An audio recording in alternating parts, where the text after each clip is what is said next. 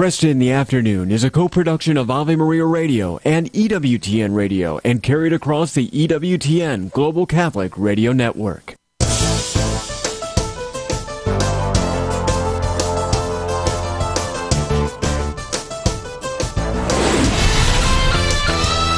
Broadcasting from the studios of Ave Maria Radio in Ann Arbor, Michigan, Al Kresta is ready for conversations of consequence. This is Kresta in the Afternoon.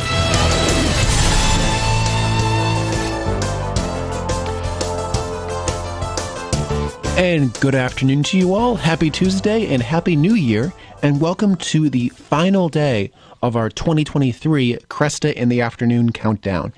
And in this hour, we have number 2. In the next hour, we'll get to number 1. But let's just talk about what's coming up in this hour. We will be exploring the spiritual life of J.R.R. Tolkien with Holly Ordway. September 2nd of last year, 2023, marked 50 years since Tolkien's death. Since his death, Lord of the Rings has been translated into dozens of languages, several different adaptions in radio dramas and film and stuff like that. Obviously, the most famous would be Peter Jackson's film trilogy, which is one of the most successful film series of all times, both critically and financially. We won't say anything at this time about the Hobbit trilogy. But Tolkien was a man of deep faith. But most biographers have been reluctant to explore that faith. And there's some different reasons why that is. And Holly Ordway is going to be joining us to explain that and look just more about how Tolkien's faith influenced his writings and what it meant to him. She's the author, most recently, of Tolkien's Faith, a Spiritual Biography, outstanding book that just came out last year, and is also the author of Tolkien's Modern Reading, Middle-earth Beyond the Middle Ages. That second book received the 2022 Mythopoeics Scholarship Award in Inkling Studies. Holly's other book is Not God's Type, An Atheist Academic Lays Down Her Arms. But Holly, who is also Fellow of Faith and Culture at the Word on Fire Institute, and holds a PhD in English from the University of Massachusetts Amherst, is a subject editor for the Journal of Inkling Studies. So she spent a lot of time thinking about Tolkien, who he was, what he believed, and how those beliefs influenced his very vast breadth of writing. And she joins us in this hour. That's coming up after this news break. Thank you, Bryant, and good afternoon, everyone.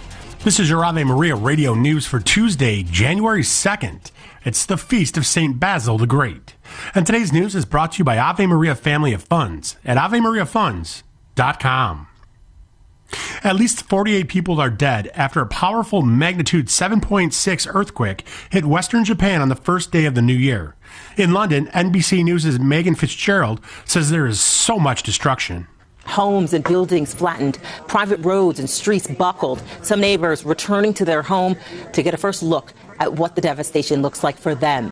Thousands of buildings are damaged, and officials are warning of more quakes possible to come. More than 100 aftershocks have already been recorded. In response to Monday's quake, Japan's prime minister has dispatched 1,000 soldiers to disaster areas to help in rescue efforts. Pope Francis is marking the one-year anniversary of the death of Pope Benedict XVI. During Pope Francis's Sunday address, he said Pope Benedict XVI lovingly and wisely served the Catholic Church. He then asked his audience to honor Benedict with a round of applause. Benedict was Pope from 2005 until 2013. He died on December 31st, 2022, at the age of 95. Jimmy Lai pleaded not guilty today to all charges leveled against him. He faces several charges related to violating national security following his 2020 arrest. Jonathan Price, a member of Lai's legal team, said on Tuesday morning that the pathetically flimsy nature of these charges is becoming plain for all to see. And 2024 is a leap year, giving us an extra day on the calendar. The day gets tacked on to the end of February every 4 years, with some exceptions to keep our dates in sync with the seasons. While there are 365 days in a year, it actually takes about 365 and a quarter days for the Earth to travel around the sun. February 29th takes that extra time into account. From the AveMariaRadio.net news desk, I'm Dan McGraw. The best of Kresta in the Afternoon countdown. Number 2. Good afternoon. I'm Al Kresta. The Lord of the Rings is a worldwide bestseller. It's been translated into more than 50 languages, from Arabic and Chinese to Thai and Turkish. The film adaptations are loved by millions who have never read the book. Amazon's The Rings of Power was the most expensive television series ever made, with a second season in the works, and yet the contrast between author and audience is stark. Tolkien was a devout Catholic of a traditionalist mindset. He prayed to God in Latin, had a devotion to the Blessed Mother, called the Eucharist the one great thing to love on earth, and yet most of his readership has no belief in or even basic knowledge of these things. Hopefully that's changing with the publication of Holly Ordway's Tolkien's Faith, a spiritual biography. Holly is a fellow of faith and culture at the Word on Fire Institute and visiting professor of apologetics at Houston Christian University. She holds a doctorate in English from the University of Massachusetts Amherst and is subject editor for the Journal of Inkling Studies. Her other books include Tolkien's Modern Reading, Middle-earth Beyond the Middle Ages, which received the 2022 Mythopoeic Scholarship Award in Inkling Studies, and her memoir called Not God's Type, An Atheist Academic Lays Down Her Arms. You can follow her on Twitter at Holly Ordway, HOLLYORDWAY. Holly, good to have you back here. Thank you. Oh, it's my pleasure. What a great piece of work. Did you love it? Did you love it? Did you love the work? Yes, it was utterly exhausting and occupied every ounce of my energy, and I loved every minute of doing it. I loved every minute I spent reading through it, and I tell you, this is probably going to, I would hope this is going to change attitudes.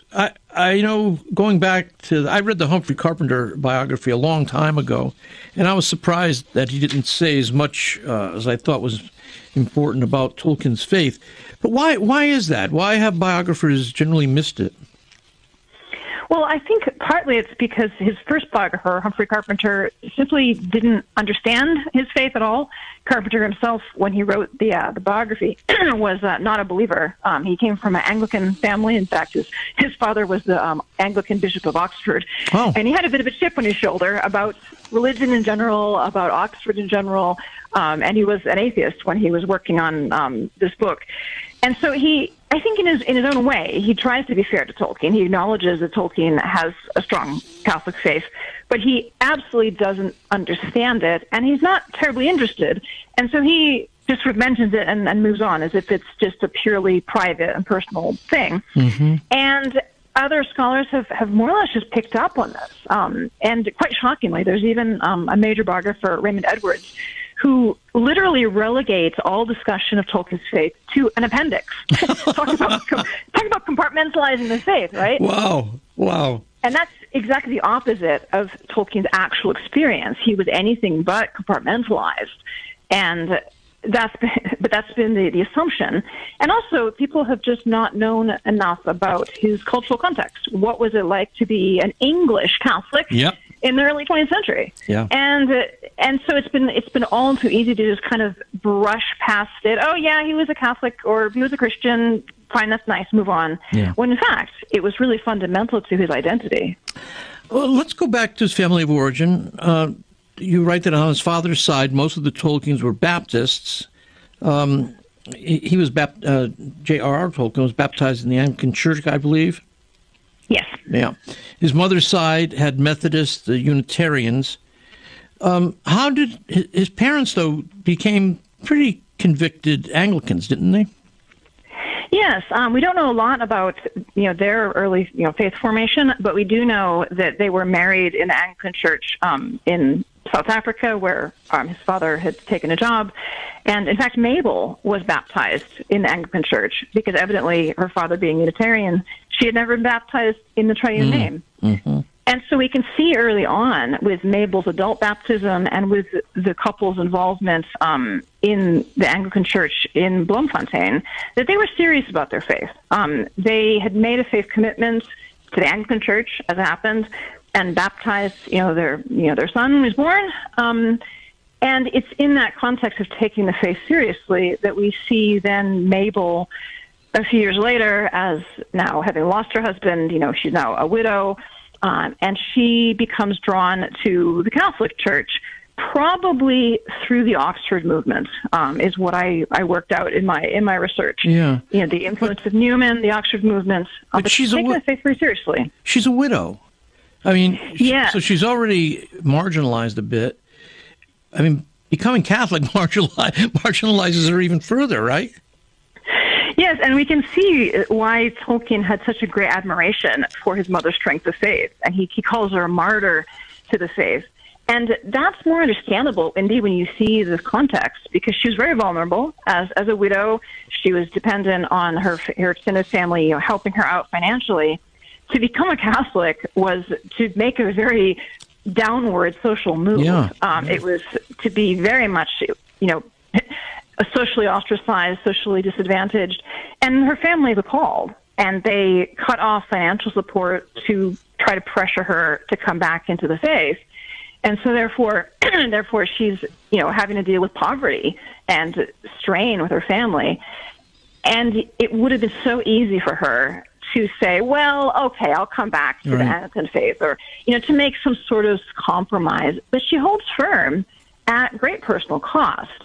And this, I think, is what Tolkien really notices, even as a boy, that she had become convinced that, that the Catholic Church was the one church. She entered into it, and she stayed. Yeah. And she also tried to preserve good relations. She still continued to write to, her family, to communicate with them. So she really tried to live out this sort of conciliatory role without giving up her faith. She's an amazing woman. After her death, what becomes of her children? Well, they're now orphans completely. So Tolkien, at age 12, had lost both of his parents. And Mabel had entrusted Tolkien and his little brother Hilary to the guardianship of Father Francis Morgan, who is a priest of the Birmingham Oratory. And he becomes their guardian. And more than a guardian, he really becomes what Tolkien later called a second father. Mm-hmm. He loves the boys. He looks after them. He spends out of his personal funds to help educate them and look after them. And he also brings them into a larger community at the Birmingham Oratory. It's not just Father Francis. There's a whole community of 15 or 20 fathers who become mentors, kind of older brothers and father figures that Tolkien's able to learn from. So he becomes, Tolkien becomes part of that, community in the broader sense. He's... Yes, and in fact, he says he became almost a junior inmate of the Oratory House. And here's a really interesting thing, that he becomes involved. He becomes, this sort of junior member, adopted in a sense by the Oratory Fathers, at the absolute lowest point of his life. He's an orphan. He's poor. He's lost everything. But looking back, he describes the Oratory as a home in excelsis, a home in the highest. Wow. He has nothing but praise for it. Oh, was he spiritually precocious, or was he full of adolescent pranks? Oh, he was definitely full of pranks. Okay. He was very much a boy, and he had very high spirits. There's one story of him taking a cat and putting it in the oratory's kitchen serving lift. So that one of the fathers went to get his breakfast, and there's a very annoying cat waiting for him. Oh gosh. But the oratory spirituality has a very great emphasis on humor and fun as a part of spirituality. Yeah. So it was really encouraging that aspect of Tolkien's personality. Yeah. Did he have kids his own age that he was able to relate to there? In the oratory itself, they had a little brothers of the oratory. So for boys of Tolkien's age. And we don't know if he was involved directly with that. I think he may have been. We don't know for sure. But he was involved with the Oratory's Boy Scout troop. In fact, he and his brother Hilary were Boy Scout leaders. And this was actually sponsored by the Oratory for the Catholic children of the neighborhood. And so he definitely had socialization with Catholic boys his own age, which was an important balance because he was at this point attending King Edward's School, which was actually a Protestant day school. Kind of an unusual move for a Catholic boy at this era. because Catholic parents in general were very, very hesitant to allow their children to be educated in Protestant schools because the environment was so anti-Catholic that there was the danger that the children would be drawn away from their parents' faith.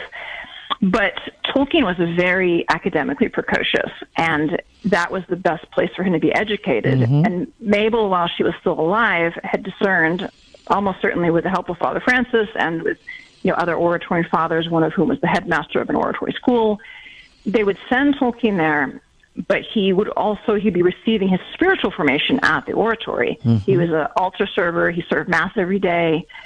So there's definitely a sense that they're going to be forming him and catechizing him. And Tolkien later said that he felt that this was really important and allowed him later to move and work in a non-Catholic professional environment because he had learned to be strongly rooted in his faith and not be afraid of his Protestant classmates. Yeah. I'm just curious, is there any record of him having considered priesthood? There's no record of that. Absence is not evidence, but I think it's unlikely that he ever did because he fell in love quite early. As a teenager. Yes. So I think he discerned his vocation to marriage pretty quickly. Yes, let's talk about that. That itself is a remarkable story.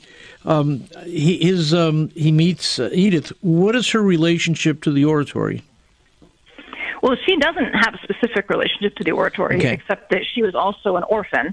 She was a Protestant, and she happened to be lodging at the same boarding house run by a Catholic family who were parishioners of the oratory. So that's her sort of remote connection. Okay. And it's at that same lodging house that Father Francis has Tolkien and his brother. And so they meet when, they're still teenagers, and they become first fast friends, and then Tolkien falls in love with Edith, who was beautiful and vivacious and intelligent and clever and spirited, and he just loses his heart to this young woman. Yeah, and she to him. And Father Francis doesn't like it. He doesn't, and this is interesting because, it can very easily seem like, here's Father Francis, the interfering priest, because ultimately he separates them, and he says, Tolkien, you must not see or write to Edith until you come of age. And Tolkien actually obeys. How? That's 3 years? 3 years. 3 years. Hold it there, Holly. We'll come back. We'll pick up the conversation there, because you're right. That is, when I read that, I just thought, wow, I don't quite understand that. But we'll talk about it on the other side of the break. My guest, Dr. Holly Ordway, Tolkien's Faith, a spiritual biography.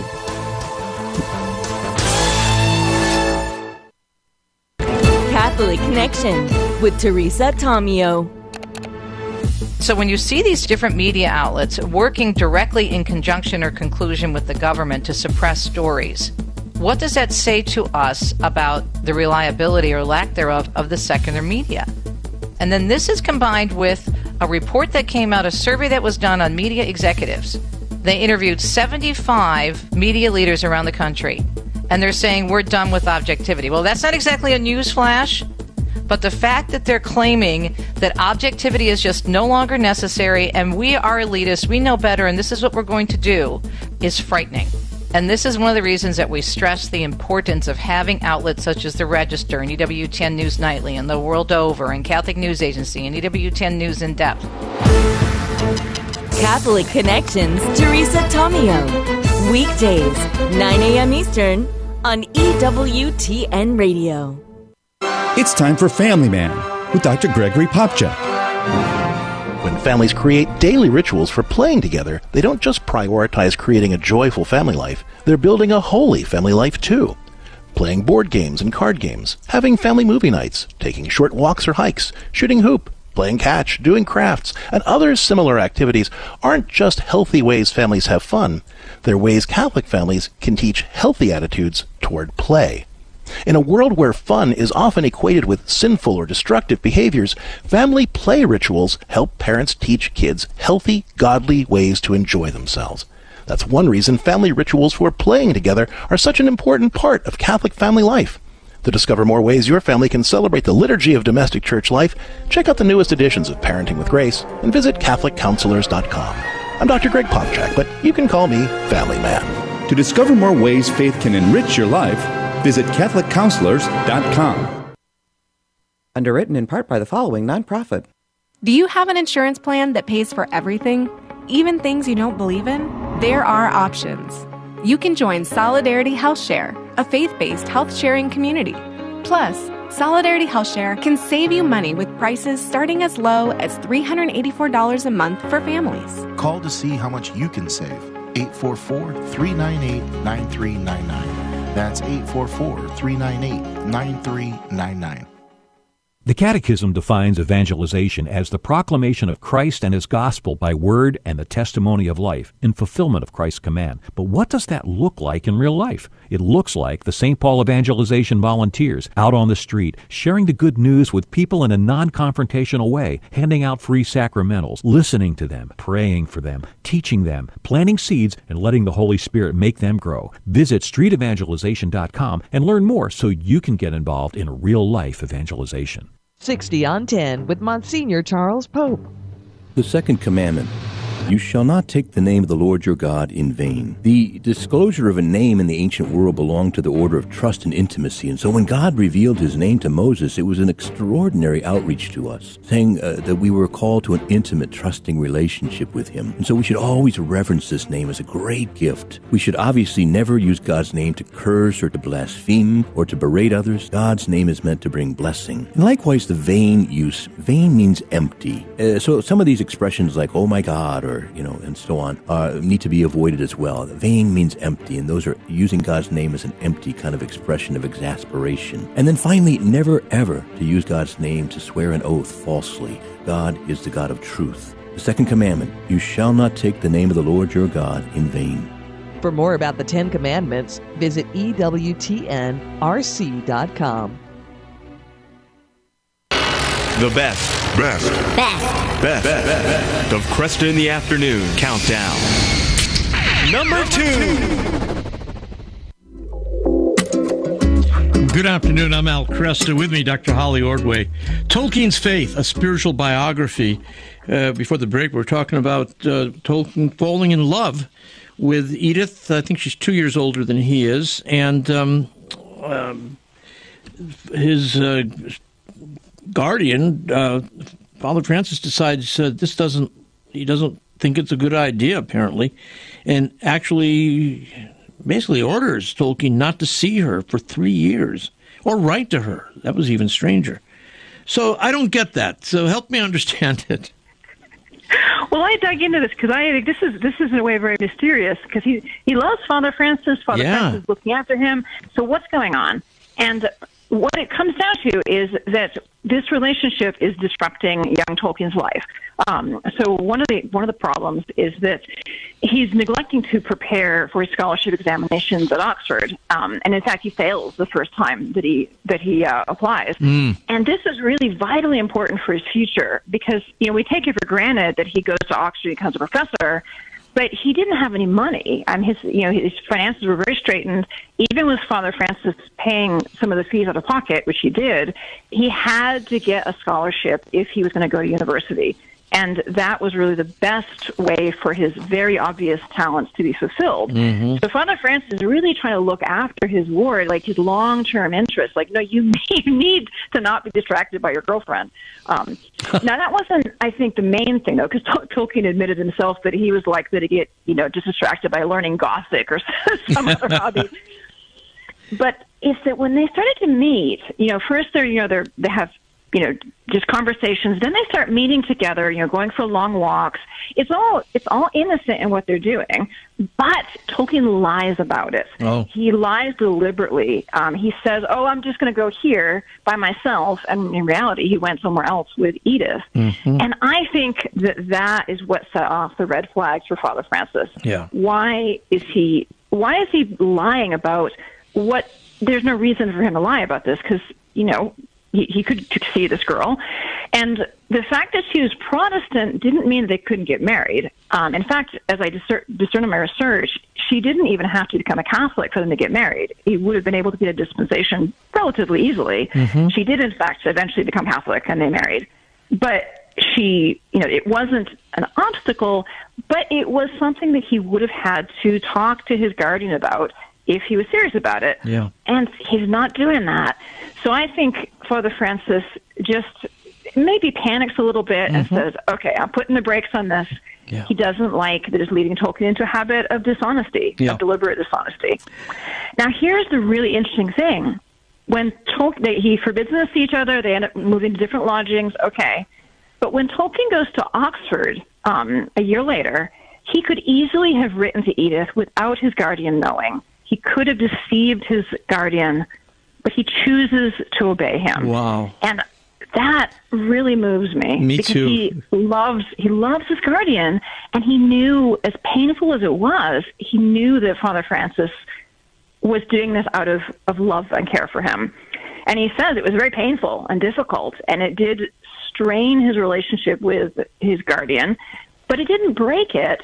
And later, Tolkien even says in a letter to one of his sons that he, in later years, reflected that it was only this separation that allowed a kind of boyish crush to mature into real love. Wow, that's great. That's great. I love the last letter he writes to her before the 3-year fast, so to speak. He also includes 2 books for her. I think it's a Stations of the Cross book.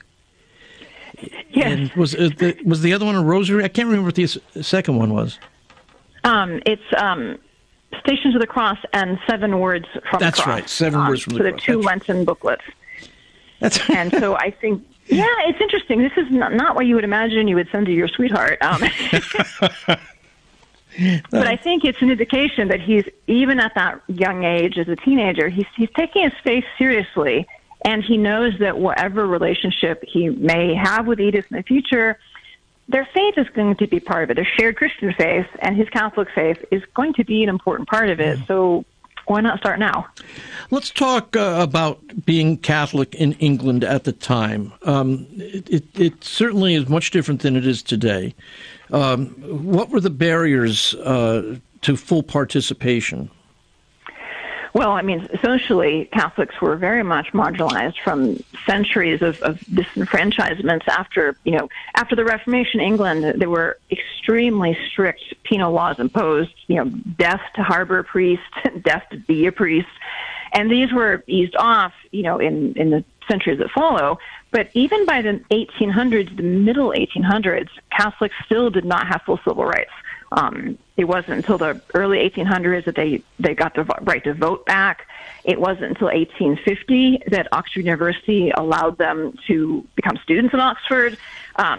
So there's a lot of barriers that were only slowly coming down, and a lot of anti-Catholic prejudice. Every time there was a relief bill in Parliament, there were literally riots in the street. No popery, down with the Pope, Popists. Yeah. So this is the environment in which Tolkien's growing up. And I think it's important to recognize that his faith was not just a fait accompli. Okay, sure, his mother had become a Catholic, and therefore the boys were instructed in the faith, but it would have made his life a lot easier as a teenager, as a young man at Oxford, if he had, he could have said, I'm going back to the Anglican faith of my father. Yeah. Both sides of the extended family were Protestant. They would have been thrilled. Yeah. So there's a real intentionality about Tolkien remaining a Catholic, because he had a lot of pressure.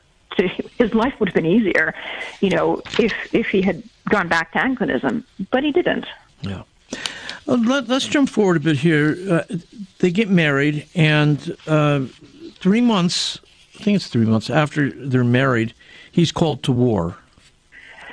Yes, the Great War, absolute cataclysm.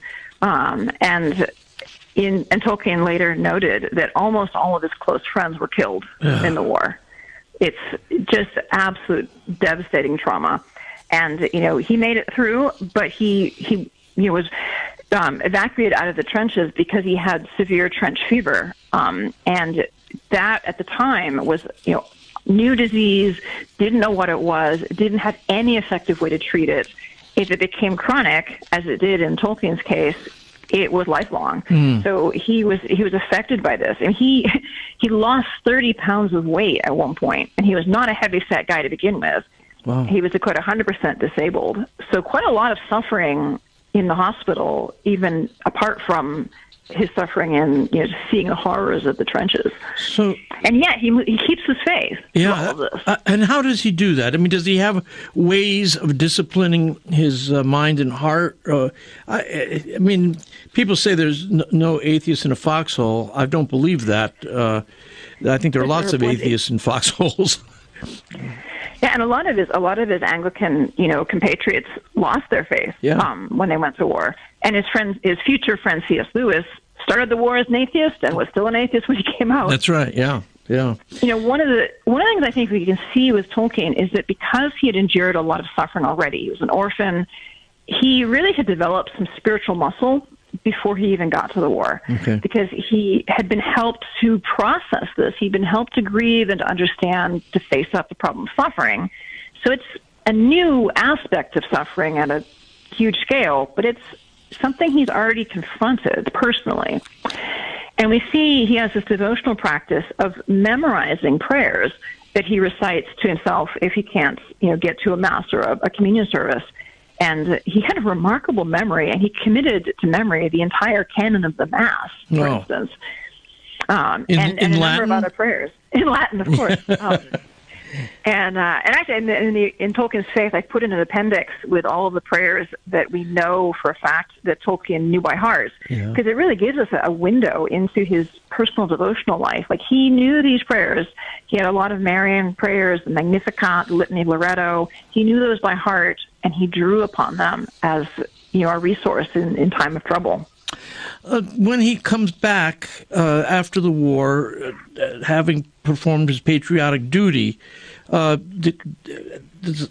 he more respected? In other words, it frequently happens that Catholics prove themselves to a hostile government because they're willing to shed blood on behalf of that government.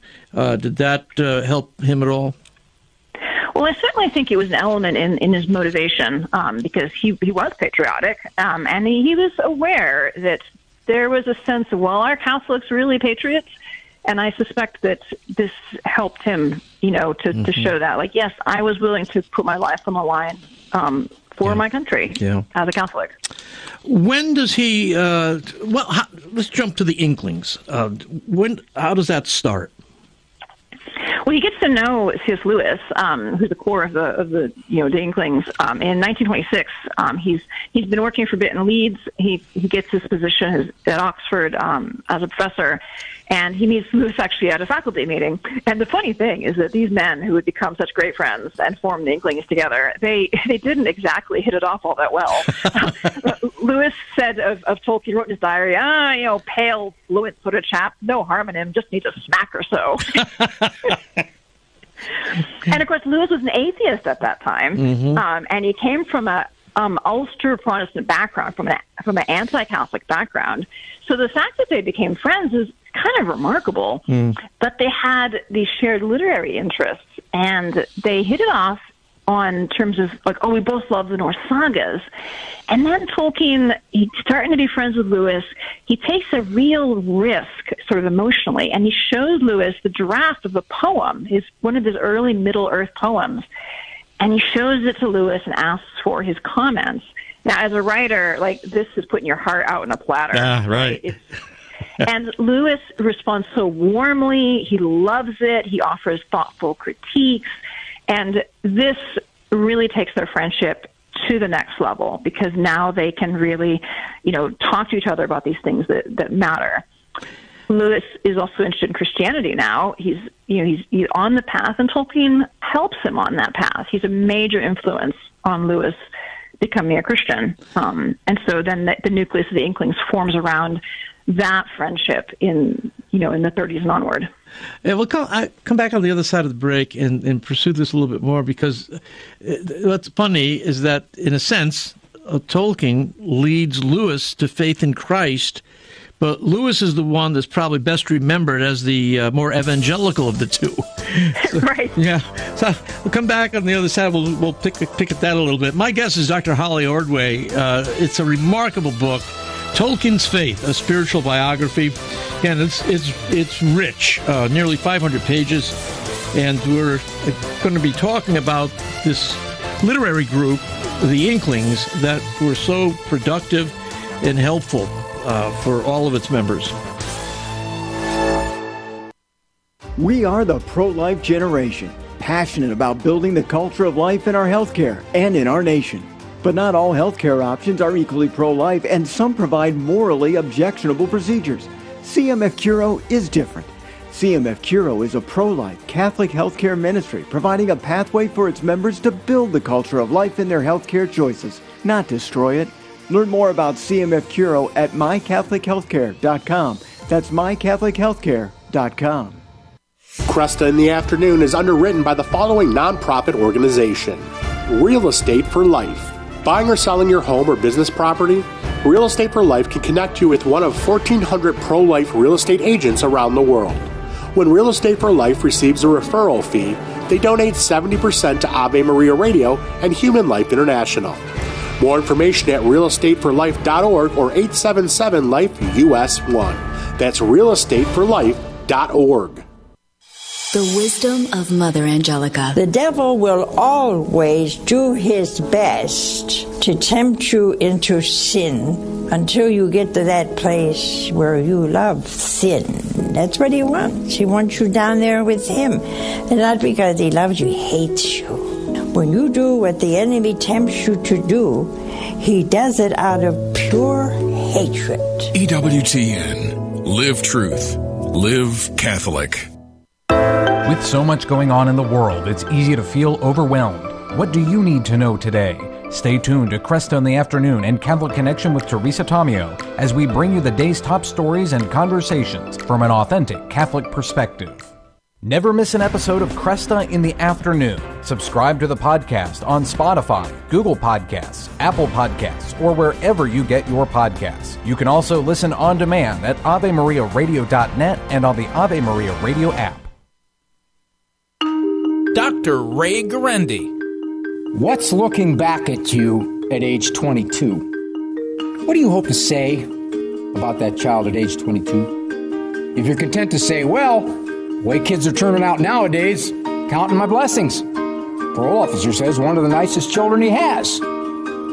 Or would you rather say he's 1 in 100? Morals, compassion, seeks God. Are you prepared to be a 1 in 100 parent then? You can't parent like the bulk of parents anymore. You will supervise far higher. You will screen out toxic media sewage at a rate unlike all of your friends, perhaps your family. No guarantees as to what will be looking back at you at age 22. But you want to be able to say, I think he's 1 in 100. Then you be a 1 in 100 parent. What comes to your mind when you hear the word passion? Passion often signifies intensity of emotions and feelings, frequently in terms of lust. But the Catholic Catechism tells us passions are neither good nor bad in and of themselves. In other words, passions are morally good if they contribute to a good action, and evil if they bring about the opposite result. The most fundamental passion is love, says the Catechism. It is aroused by attraction to the good, the desire to attain the good, and fulfilled by joy and pleasure once the good is possessed. Evil, on the other hand, arouses hatred, aversion, and fear. Passions are the passageway connecting the senses and the mind. Jesus said the source of all passions was the human heart. This is Peggy Stanton, and this has been the Order of Malta's Minute with the Catechism. The best of Kresta in the Afternoon Countdown. Number 2. Good afternoon. I'm Al Kresta. With me, Dr. Holly Ordway, author of Tolkien's Faith, a spiritual biography. before the close of the last break. We were talking about the development of this literary group called the Inklings, and also how it is that C.S. Lewis, who became, of course, arguably the most effective Christian apologist of the 20th century, was actually led to faith in Christ in a very serious way by a conversation he had with J.R.R. Tolkien. And but Tolkien is often not thought of as especially outgoing with his faith. But he must have been comfortable sharing his faith, right? Yes, and the interesting thing is that when I looked deeply into his biography for this book, I found that he really did evangelize. He shared his faith, but he did it on a personal basis. Mm-hmm. He did it in one-to-one conversations. He did it in writing letters. And he did it through his fiction implicitly. I think he had a really clear sense of his own sort of gifting and his own inclinations. And Lewis had a great gift for public speaking, mm-hmm. for public broadcasting on the BBC, mm-hmm. In theology. And Tolkien was perfectly willing to do public lectures about literature, but he just felt like, no, that's not my area to speak publicly, on the air to a big audience about theology. But he did this witnessing, individually in these conversations, and had a huge impact on C.S. Lewis, early in his life. And one of the big influences that Tolkien had on him was for him to see that the reality of the Christian story is that it is what Lewis later called a myth made fact. Yes. It's legend, as Tolkien, but a legend that became history. Mm-hmm. So it's a story that also really happened. And that sense of the story power of the incarnation, the resurrection, that's something we see in all of Lewis's work. And that was something that Tolkien first shared with him. Yeah. It's, Tolkien who first articulates that idea, and then Lewis grasps it and runs with it. Yeah. And I think that's the beauty, of evangelization. Like, Tolkien didn't need to be doing these public broadcasts because he had helped his friend, and his friend is doing those. Yeah. Did he like what Lewis was doing as a lay theologian, lay apologist? Well, he actually wasn't terribly impressed. He wasn't keen. He wasn't keen on lay people taking the public teaching role. Yeah. He actually, interestingly, he was very keen on lay people having active roles within the church. In fact, he was sort of ahead of his time in a sense, in a time when usually the clergy were the ones who were more involved with things. Mm-hmm. Tolkien was active in lay organizations, but he wasn't all that keen on the sort of more public figure. But I think partly that's because he saw the dangers of it maybe leading to pride. Mm-hmm. And it didn't in Lewis's case. Lewis remained very humble, but I think Tolkien was aware, like, this has its risks, and I'm not too keen on this. Well, but, different strokes for different folks. Yeah. Were Catholics a second-class citizen among the Inklings? Incidentally, no, they weren't. And this is remarkable because given the anti-Catholic culture that was still very prevalent mm-hmm. in England and in Oxford, Catholics actually, there were a lot of them amongst the Inklings. It wasn't just Tolkien. And Lewis made sure that they were not a second-class citizen. There was very much a shared, we're all part of the Inklings. Now, that didn't mean that it always went smoothly. There's one Inkling in particular, Hugo Dyson, who later becomes quite anti-Catholic and causes a real tension in the group, and may even have contributed to it kind of fading off in the last years. But for the central decades of the Inklings, Lewis was really great at keeping a kind of camaraderie, and they could talk about things. And that's the interesting thing. They didn't just avoid topics of religion. They could go at it hammer and tongs and talk about doctrinal issues sometimes very heatedly, and then they would, have a beer. Yeah, right. I guess he says, Tolkien says, Lord of the Rings is, of course, a fundamentally religious and Catholic work. And you point out the "of course" is kind of interesting. It was quite obvious to him. But it's amazing that so many of those who absolutely love Lord of the Rings don't seem to take away any explicit religious content from it. Yes, and I think this is very much on purpose, because Tolkien's whole mode of working in his stories was implicit, indirect. Mm-hmm. It was there if you wanted to find it, and it was there in the moral fabric of the story, the moral sort of economy of the story, the values are presented in it. And so people are taking these in, the value of humility, the value of self-sacrifice. I mean, Frodo, that's just brilliant. That's being taken in by everyone, whether or not they recognize that, that's a Christian virtue. Tolkien's doing it very much under the radar. And that's where I think his word choice is so important. It's fundamentally Catholic, not superficially. Mm-hmm. There's not like religious references peppered in. In fact, he's very clear. It's not an allegory. He says, I neither preach nor teach. It's a story. But fundamentally, it's infused with his faith, with his belief in the one God. All of these things are at kind of the bedrock of it. Mm. And that's what kind of presents it seems like a paradox. How can it be fundamentally religious and yet people can read it and never notice it? But it's because it's so sort of woven into the fabric that you take it in without even realizing that you're taking it in. It's a monotheistic world, right? And the ethics don't change from group to group, or the moral law doesn't change from group to group. He deals with evil and moral responsibility. I think there's one statement from Aragorn in Two Towers where it says, "Good and evil have not changed since yesteryear, nor are they one thing among elves and dwarves and another among men." And there's that wonderful moment of divine providence at the end where Frodo basically fails in the quest. And then you have, of course, Gollum seizing the ring, falling into the fire. Middle-earth is saved. Frodo himself is saved. But who's responsible for that? Well, that would be where here's Tolkien's genius, because he notes on one level, in terms of the story, it's just a logical unfolding of what the characters choose to do. It's a great story on that level, absolutely. But also, the very reason that Gollum is there is because Frodo and Sam and Bilbo had showed mercy. Yeah. They didn't kill him when they had the chance. And mercy is a fundamentally Christian value, yes, over against, pagan values. There's a lot of influence, from the Norse epics and Beowulf and whatnot in Lord of the Rings. This is a major influence as well.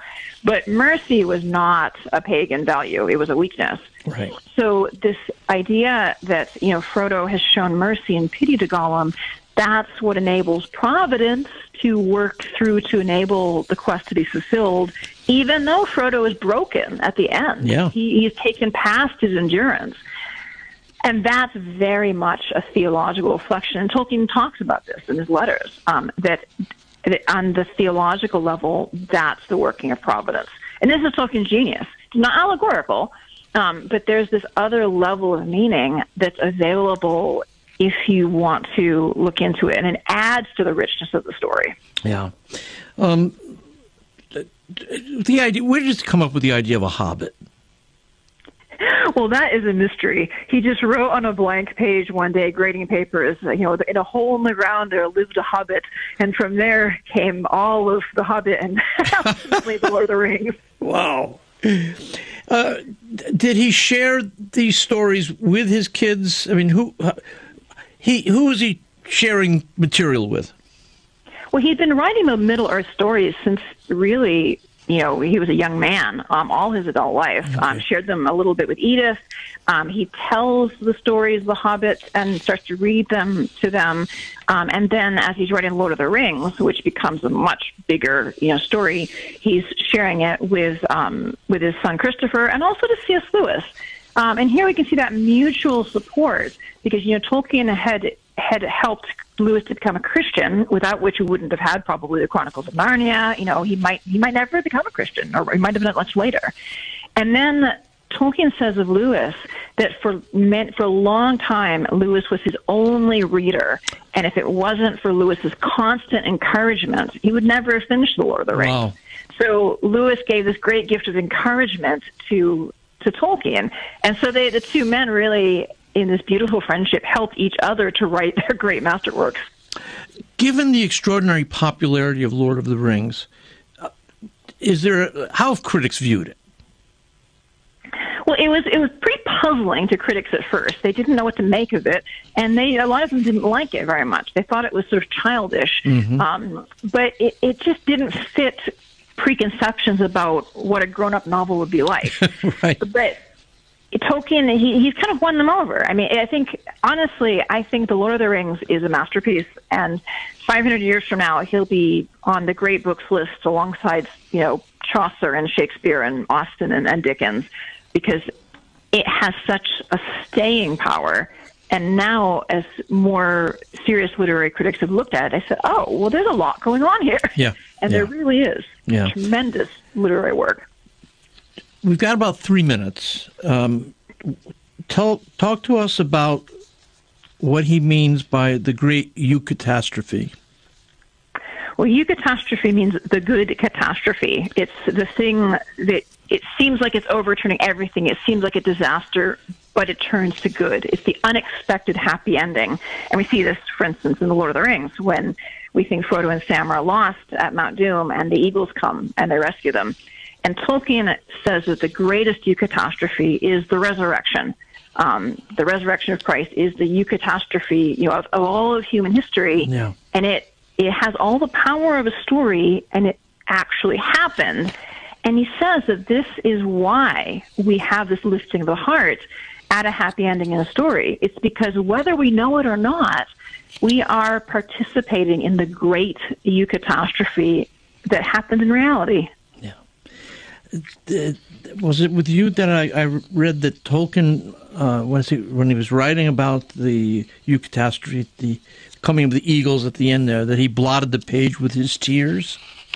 The scene in Cornwallen, when they're being honored by the minstrel, and I've actually seen that page in Marquette. It really is blotted with his tears. He was so moved by it that he wept. It blurred the ink as he was writing. After so much suffering, these humble hobbits are being honored. Yes, and he was so moved by this that he wept. A few questions of how did he respond to the Second Vatican Council? Well, that's a very complex question because there are lots of different things going on. He didn't like the loss of Latin. He loved Latin. Yeah. He was very sad, very personally grieved to see Latin go, but he accepted it. He continued to attend Mass. He went to a Novus Ordo parish at the end of his life. And there were many things about the Second Vatican Council that really resonated with his spirituality. For instance, the doctrine of humanism. Yeah. He had been living out that articulation of the Church's teaching his whole life with the Inklings, with his other friends. And so, he's very, I think, alert to the fact that there are good things that came out of it that he honored. Yeah. Holly, thanks so much. This is a great contribution. And my pleasure. Yeah, we'll talk again. Thanks. Excellent. Dr. Holly Ordway, it's called Tolkien's Faith, a spiritual biography. It really is a work of magnificent proportions, 500 pages, attention to detail, just beautiful. The Heart of the Interior Life with Elizabeth Jangle. In St. Ignatius of Loyola's fourth rule for the discernment of spirits, he teaches that one of the aspects of spiritual desolation is, as he describes it, movement to low and earthly things. This aspect of spiritual desolation is the contrary to what a soul experiences in spiritual consolation. In spiritual consolation, we experience an upward call to heavenly things. The contrary is true in spiritual desolation. There will be a downward pull towards low and earthly things. Father Timothy Gallagher writes, persons in spiritual desolation, on the contrary, feel no attraction to prayer and to God's service, but are drawn toward lower and more earthly things. Identifying and understanding this downward pull as from the enemy, and then rejecting it, enables greater freedom from the empty promises of spiritual desolation. For more information, visit AveMariaRadio.net. Christ is the Answer with Father John Riccardo. In the midst of our culture today, in this age of relativism, which wants to grant Jesus some significance, but not so much, so we'll give him wise man, great leader, inspiring preacher, great teacher, prophet. You don't get that option when you claim to be God. What reasons do we have to believe that he is who he said he is? And it's important, again, to employ the use of our reason and to understand that faith is not blind. My faith, and please God, the faith of everyone here, is not blind. It rests on something. It rests on a number of things, not least of which is my own experience of God, but it also has something substantial which can be claimed through history. We're not talking about a galaxy long, long ago, far, far away when we talk about Jesus. We're talking about a precise moment in history which has been testified to by countless testimonies, and you and I have access to them.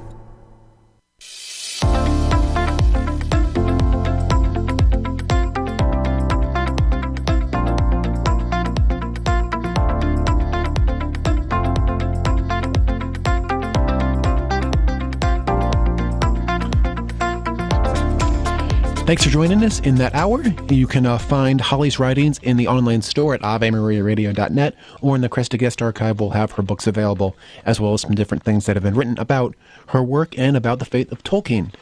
Certainly a favorite of mine, and I really enjoyed listening to that again. While I'm here, I will say that the message of the gospel is universal.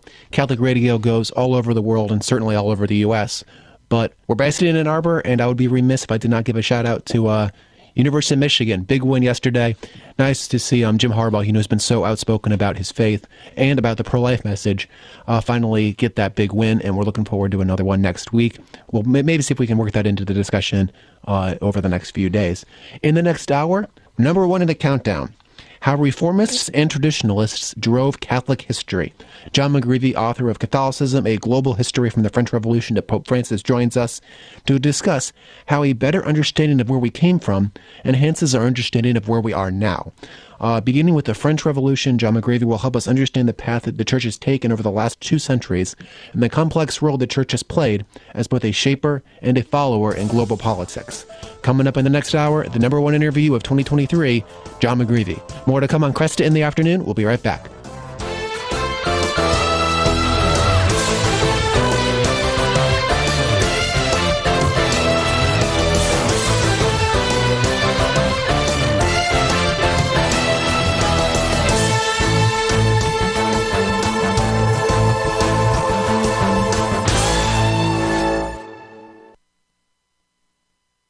Kresta in the Afternoon is a co-production of Ave Maria Radio and EWTN Radio and carried across the EWTN Global Catholic Radio Network.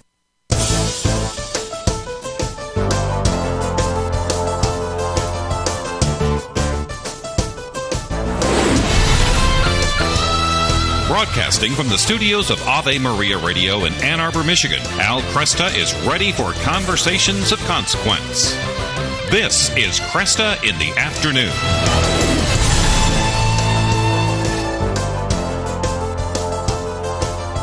Good afternoon, and welcome to the final day, the final hour of the Kresta in the Afternoon 2023 countdown. Before we go to that topic, wanted to offer some congratulations to a longtime member of another EWTN radio family, Sacred Heart Radio in Cincinnati, celebrating 23 years with us. They partner with us on the Sunrise Morning Show. Congratulations to Bill Levitt and everybody at Sacred Heart Radio from your friends at Ave Maria Radio and EWTN. Talked about a lot in this countdown, everything from the meaning of death to the life of Tolkien, the life of Mark Twain, the meaning of gender, and much, much more. It's been a lot of fun over the last couple of days talking about the 2023 countdown and everything that we talked about over the last 12 months. In this hour, number one, how did reformists and traditionalists drive Catholic history? To understand where we are today, we have to understand where we came from. And John McGreevy begins with the French Revolution and helps us understand the path the Church has taken over the last 2 centuries and the complex role the Church has played as both a shaper and a follower in global politics. By understanding our history, we can better understand the challenges we are facing today. John's the author of Catholicism, A Global History from the French Revolution to Pope Francis, professor of history at University of Notre Dame. He's number one in the countdown, and he's coming up right after this news break. Thank you, Bryant, and good afternoon, everyone. This is your Ave Maria Radio News for Tuesday, January 2nd. It's the feast of St. Basil the Great. And today's news is brought to you by Ave Maria Family of Funds at AveMariaFunds.com. Israel says it will withdraw several thousand troops from the Gaza Strip The IDF made the announcement Monday. Nothing in the nearly 3-month war has taken a growing toll on the Israeli economy. According to the United Nations, more than 85% of Gaza's residents have been displaced from their homes, and the fighting has left more than 20,000 people dead. Ukrainian President Zelensky is promising an increase in Ukrainian-produced weapons in 2024 as the country's war with Russia rages on. In a year-end speech, Zelensky said this year the enemy will feel the wrath of domestic production. Harvard University President Claudine Gay is resigning. She announced her decision Tuesday in a message to the Harvard community. This comes following allegations of plagiarism and a campus controversy over anti-Semitism. Gay's tenure is now the shortest in the school's history after she became Harvard's first black president in July. The stage is set for the college football playoff national championship game. Top-ranked Michigan will meet second-ranked Washington in this year's title game after both won semifinals on New Year's Day. The big game takes place next Monday in Houston. And fitness remains the top New Year's resolution going into 2024. According to Forbes Health New Year's Resolution Survey, 48% of Americans plan to improve their fitness by making it the most popular goal. Other most common resolutions include improving finances, improving mental health, losing weight, and improving one's diet. Less popular goals include traveling more, meditating regularly, drinking less alcohol, and performing better at work. From the AveMariaRadio.net news desk, I'm Dan McGraw. The best of Kresta in the Afternoon Countdown. Number one.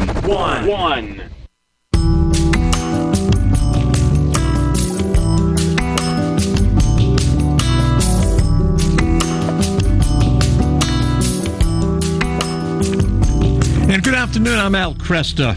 Dr. John McGreevy is provost and professor of history at the University of Notre Dame.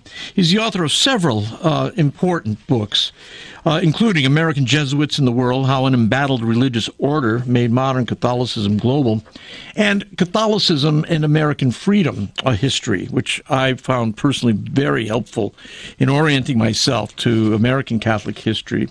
Recently, he's published a magisterial volume. It is called Catholicism, A Global History from the French Revolution to Pope Francis. And Dr. McGreevy, a great pleasure to have you with me again. Thank you. Great to be here. Thanks for having me on. Let's start out. You point out that a better understanding of Catholicism will enhance our understanding of the modern world. How so? Well, even though a lot of people don't realize it, Catholicism is the most multicultural, multilingual, and biggest organization in the world. 1.2 billion baptized Catholics. And so a lot of historians now are interested in global history. I'm one of them. And how do we think about history beyond the nation state? And any attempt to do that without looking carefully at Catholicism is inadequate. It's a mistake. It's such a pervasive global institution that we need to think about Catholicism as we think about global trends in history. Yeah. And 1.2 billion baptized members, most of whom are living in the global south, I think, right? Yeah. I often say, the average Catholic in the world right now is not a person who looks like me. I'm a white guy who grew up in South Dakota. Instead, it's a woman of color living in Manila or Costa Rica or Nigeria. That is the modal Catholic right now. And American Catholics, I think, make up about 6% of the world's Catholics. And it's just a reminder of how big, diverse, and complicated the church is. Yeah. Yeah. Now, the book begins with the French Revolution, and throughout the book, you've got kind of two poles that recur. You've got what you call Ultramontanism, and you've got Reformed Catholicism. Just briefly describe what you mean by Ultramontanism and by Reformed Catholicism, and then give us an example of one positive contribution and one failure of each. Mm-hmm. So you're a good close reader. Thank you for that. Ultramontanism, it's a fancy word, but really all it means is over the mountains toward Rome. Okay. And so the Ultramontane movement existed in the 18th century, but really gets going in the 19th century in reaction to the French Revolution. A sense that Catholicism needed to protect its members from the persecutions that were unleashed during the French Revolution, the sense that much of the world might be somewhat anti-Catholic, or at least parts of the world would be, and in turn, Catholics needed to protect themselves by building their own institutions. One huge achievement of Ultramontanism was developing a popular piety that really resonated at all levels of society, but even much more with working class and immigrant and poor people. Mm-hmm. And a lot of that piety is familiar even now. So rosaries and the Sacred Heart and novenas and Gothic cathedrals, all of which conveyed a sense that Jesus cared about these individuals deeply, even if they were unknown, if they were poor, if they were struggling, if they were in turmoil. That was profound, that capacity to have a kind of populist, successful piety, a huge achievement. Huge problem for the Ultramontanist movement as it developed over the 19th century was often a kind of unthinking hostility to the modern world. Okay.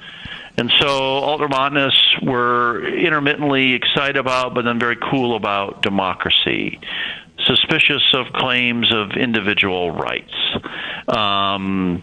not very forward-thinking on role of women, although there's a lot to say about that.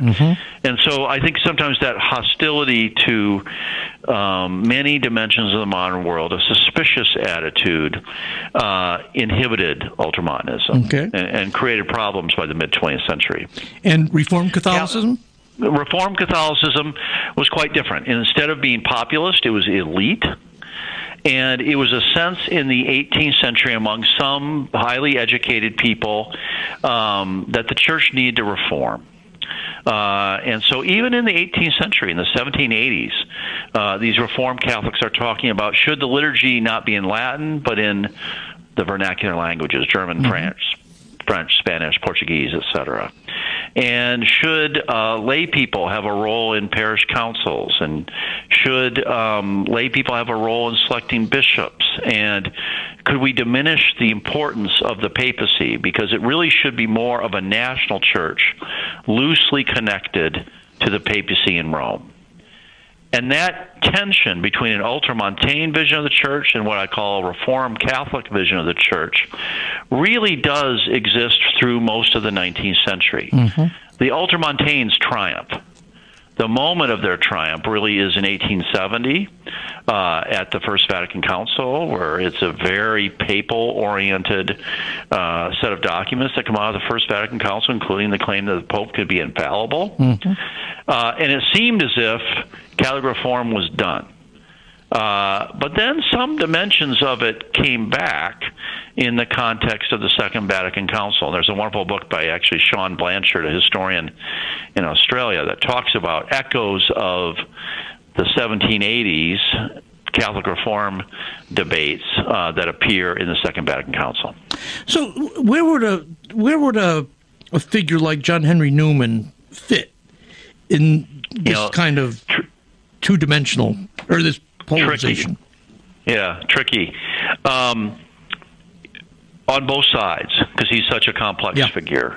On the one hand, very enthusiastic about forms of Ultramontane piety, in some ways quite enthusiastic about papal authority in some ways. On the other hand, was not in favor of the Declaration of Infallibility, worried that there was too much hostility to good things in the modern world. So a little bit of a mixture of both. Newman gets kind of resurrected in a way in the 1950s and 1960s for his idea that church teaching can evolve, that tradition is not static. And I would put that much more on the Catholic Reform side of the equation as opposed to Ultramontane. What would be an example of failure of Reformed Catholicism? It never developed. I think this is a kind of a cruel term, but snobbish. Okay. It never developed really a popular piety.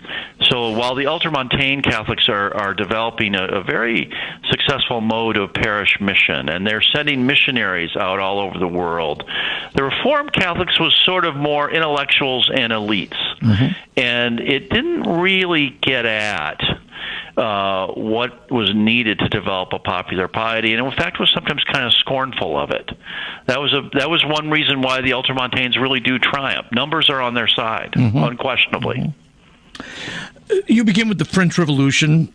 Give us some idea of why this and the subsequent Napoleonic Wars were the most disruptive event in modern Catholic history. So I really debated when I was writing the book, beginning with the Reformation, which was, a lot earlier than that in the 16th century, or beginning with the French Revolution, both highly disruptive events. I chose the French Revolution because the book is really about modern Catholicism, 19th and 20th century, and a lot of people would say the modern era begins with the French Revolution. The French Revolution is the first, major state where it's democracy, okay, at least in the first phase, where citizens have a role in selecting their leaders, and there are conventions and the idea of human rights, and they're going to abolish slavery. It turns in the middle of the revolution into a more despotic state. And as part of that, there is significant persecution of Christianity. And that has immense impact, not just across Europe, but across the world. It has impact across Europe because France is the most important country in Europe, and French Catholicism is shattered and devastated by the end of the French Revolution. And then Napoleon kind of takes dimensions of the French Revolution everywhere in Europe. And so it goes to Italy, it goes to the Austrian Habsburg Empire, and a whole range of other places. But it even goes abroad, and so countries like Haiti have a kind of version of the French Revolution in Haiti, and there's a very intense Catholic debate there.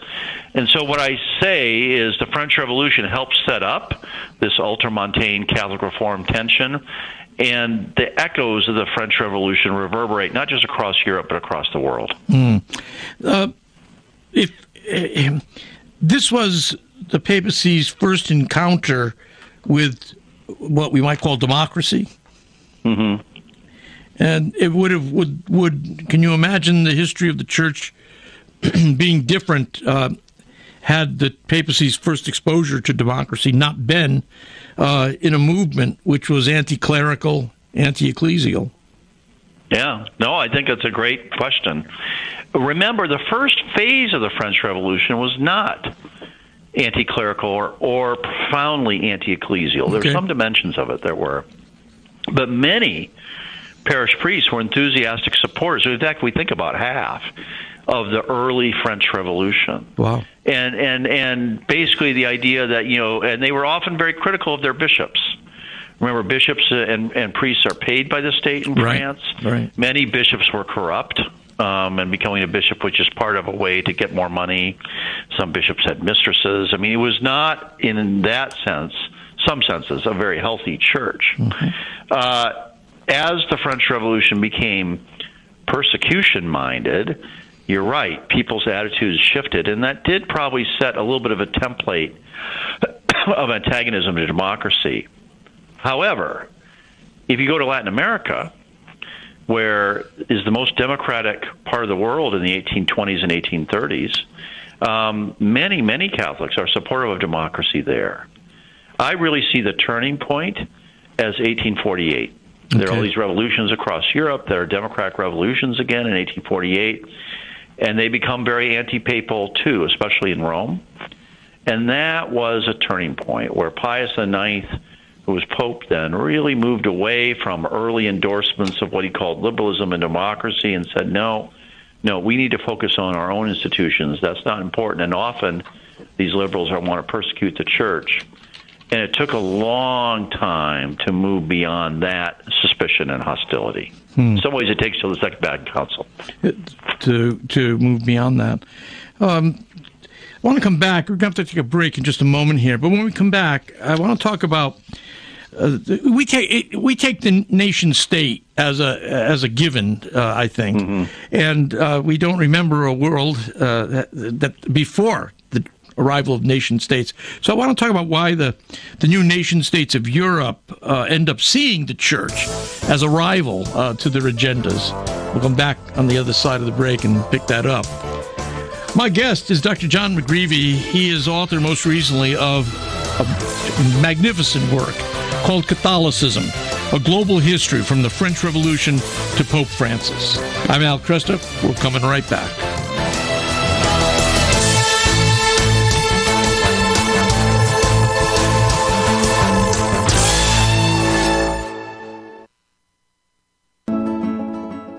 Father Benedict Groeschel. I want to welcome you, if you're not familiar, with the wonderful world of the gifts of the Holy Spirit. What will America become if it makes it impossible for the Holy Spirit to work here because of untruth and self-indulgence and paganism? This is not just a nice discussion of the gifts of the Holy Spirit, because I'm going to discuss what happens when people make it impossible to be prudent, just, or honest, or brave, or courageous, or reverent. When people make that impossible, what a terrible thing they do not only to themselves, but to our society. EWTN. Live truth. Live Catholic. What is catechesis and why do we care? The job of catechesis is to reveal all the joy as well as the demands of the way of Christ, says the Catholic Catechism. The way of Christ is summed up in the catechesis of the Beatitudes. Jesus gave us the 8 Beatitudes in his Sermon on the Mount. The Catholic Catechism tells us this teaching is the only path that leads to the eternal beatitude, happiness, for which the human heart longs. The catechesis of sin and forgiveness challenges us. Unless man acknowledges that he is a sinner, states the Catechism, he cannot know the truth about himself, which is a condition for acting justly, and without the offer of forgiveness, man could not bear the truth. This is Peggy Stanton, and this has been the Order of Malta's Minute with the Catechism. This program is brought to you in part by Charity Mobile, a proud partner of Ave Maria Radio for over 15 years. Charity Mobile is the pro-life cell phone company and has sent nearly $2 million to thousands of pro-life charities. 4G LTE coverage is available nationwide, and 5% of your monthly plan price goes to your favorite pro-life charity. A video introduction is available at CharityMobile.com. Charity Mobile, everyday living, effortless giving. CharityMobile.com. CMF Curo is a Catholic healthcare ministry providing families nationwide with a better solution centered around whole health, spirit, mind, and body. Our members share their medical burdens within a faith-filled community. At CMF Curo, our members have access to a spiritual director, concierge services, and other health and spiritual resources. Find out if CMF Curo is a better solution for your family. Visit mycatholichealthcare.com. That's mycatholichealthcare.com. Would you get on a plane that doesn't have a pilot? Investing in passive index mutual funds may present the same issue. The Ave Maria mutual funds are actively managed by seasoned investment professionals to help you meet your investment goals in a morally responsible way. Ave Maria funds are managed to conform to pro-life and pro-family values. Long-term investors could invest in the no-load Ave Maria mutual funds. You can learn more about the Ave Maria mutual funds at 866-AVE-MARIA or visit AveMariaFunds.com. With so much going on in the world, it's easy to feel overwhelmed. What do you need to know today? Stay tuned to Kresta in the Afternoon and Campbell Connection with Teresa Tomeo as we bring you the day's top stories and conversations from an authentic Catholic perspective. Never miss an episode of Kresta in the Afternoon. Subscribe to the podcast on Spotify, Google Podcasts, Apple Podcasts, or wherever you get your podcasts. You can also listen on demand at AveMariaRadio.net and on the Ave Maria Radio app. The best of Kresta in the Afternoon Countdown. Number one. Good afternoon. I'm Al Kresta. With me is Dr. John McGreevy, a provost and professor of history at the University of Notre Dame, and author most recently of Catholicism, a global history from the French Revolution to Pope Francis. As I was saying before the break, John, we all assume the nation state. We think nation states have been the form that humans have used to organize themselves for a long time. But the nation state has a fairly recent origin. Help us orient to how the emergence of the nation state became a rival to the church. Yeah, that's another interesting question. So the great era of emergence of the nation states, modern Germany, modern Italy, frankly, after the Civil War, the modern United States, modern Argentina, modern Brazil, is the 19th century. And the idea that a nation state should be geographically contiguous, voters in some way should be able to elect their leaders, there should be flags, there should be stamps, passports, all the things that we associate now with a nation state. Those are almost all invented in the 19th century. Now, lots of Catholics were very comfortable with those nation states. Lots of leaders of those nation states, though, were suspicious of a global Catholic Church. You know, how are we going to reconcile what I began the podcast talking about, the most global institution in the world, with the fact that the nation state wanted to conserve its own authority? It didn't want authority going to global institutions. The sharpest conflicts were over education. Right. Very quickly, it became clear that one of the main jobs of a nation state in Germany, in Italy, in France, in the United States, even in Britain, in Brazil, in Argentina, one of the main jobs of a nation state in the 19th century is to control the education of its young people. Because you want to control the education of young people to prepare future citizens, future leaders in the nation state. You want to make sure that they're loyal and that they're patriotic and that they believe in the nation state. Of course, the largest system of schools across Europe and North America was Catholic. Yeah. And so that was an immediate point of tension. Should there be funding for Catholic schools? Should they be allowed? What kind of citizens or patriots will we develop in the context of Catholic education? Catholics, on the other hand, are saying, wait a second, the nation state isn't our ultimate authority, it's the church. And there should be a role for the church in these new nation states. And some more liberal Catholics are trying to find a middle ground, and more conservative ultramontane Catholics like Pius IX are not really interested in a middle ground. And so there's real tension over education, the role of religious orders, which are global by definition, within the nation state, and a range of other topics. And so one of the great themes of 19th century global history, you know, along with, let's say, in new technology like the telegraph and the train, and along with the formation of nation states, is conflict between nation states and Catholics. It's one of the great themes of the era, and so I do talk about that quite a bit in the book. When I was raised in the 1950s and into the early 60s anyways, I can remember as a Catholic kid, always saying that, you know, I'm an American, and feeling as though there was no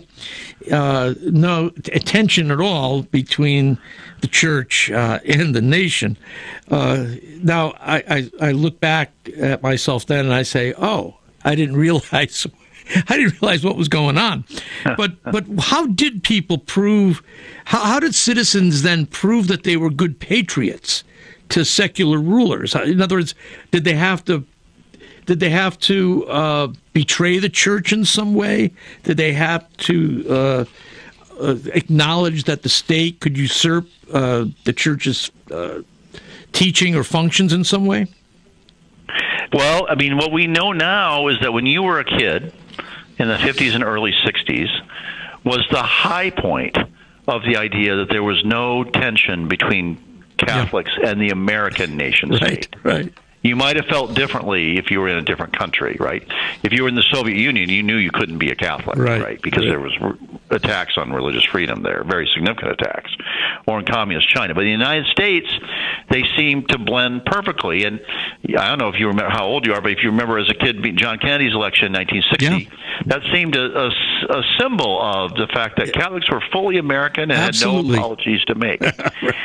And yet, of course, that came after one of the things that really binds people to nation states, which is a big war. It came after World War II, when Catholics served in the war as much or more than anybody else, and so and Catholic chaplains were an important part of the chaplaincy, and Catholic leaders endorsed the war against Hitler's Germany and fascist Japan, and so it would have seemed extraordinary to try and say, oh, there's some divide between Catholics and the nation state.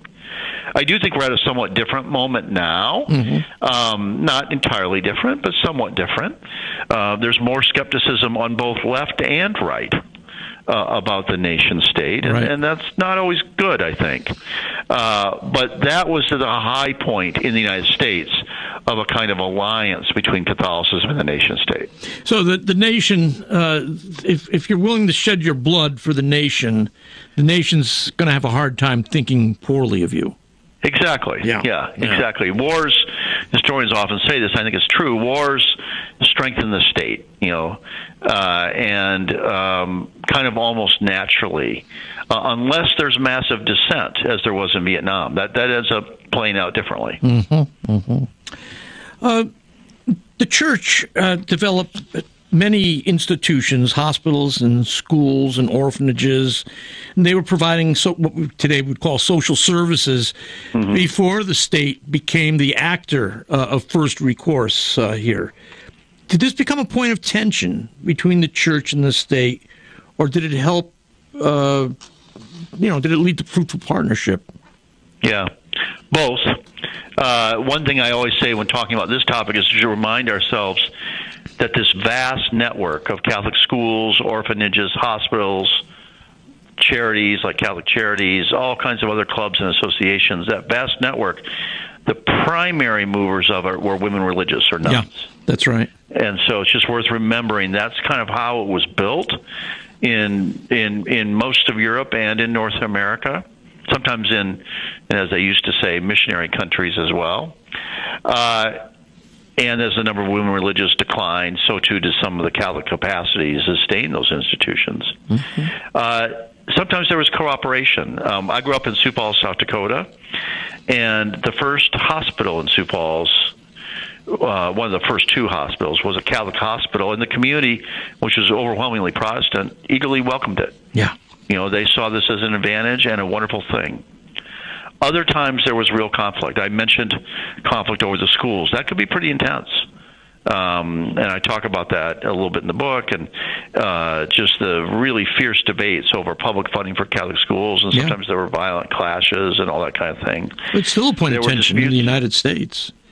I mean, it's still a point of tension in the United States. Many states have Blaine amendments. Yep.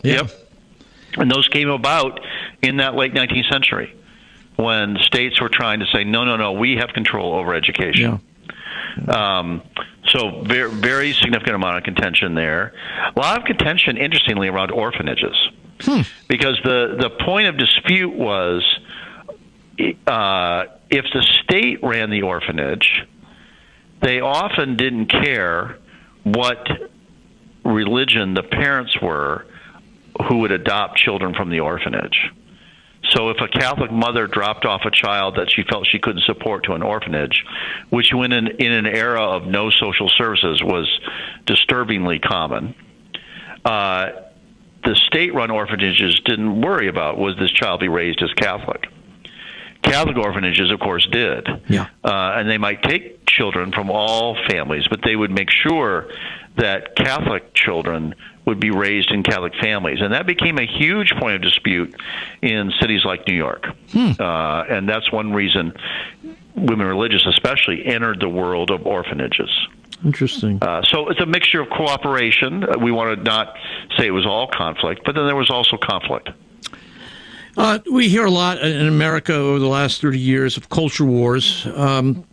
What was the culture comp of Bismarck? Describe, how does it compare with what we see here in the United States? Well, Kultur Kampf stands for culture war, in German, and it was pretty intense, more intense than what we've seen in the United States in the last 30 years, even though that's been intense too.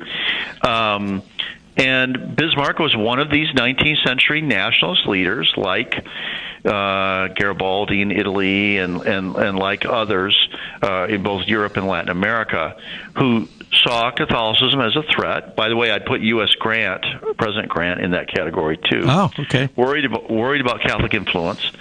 And Bismarck actually thought it could destroy the newly united Germany. Germany really only becomes a united country in 1870.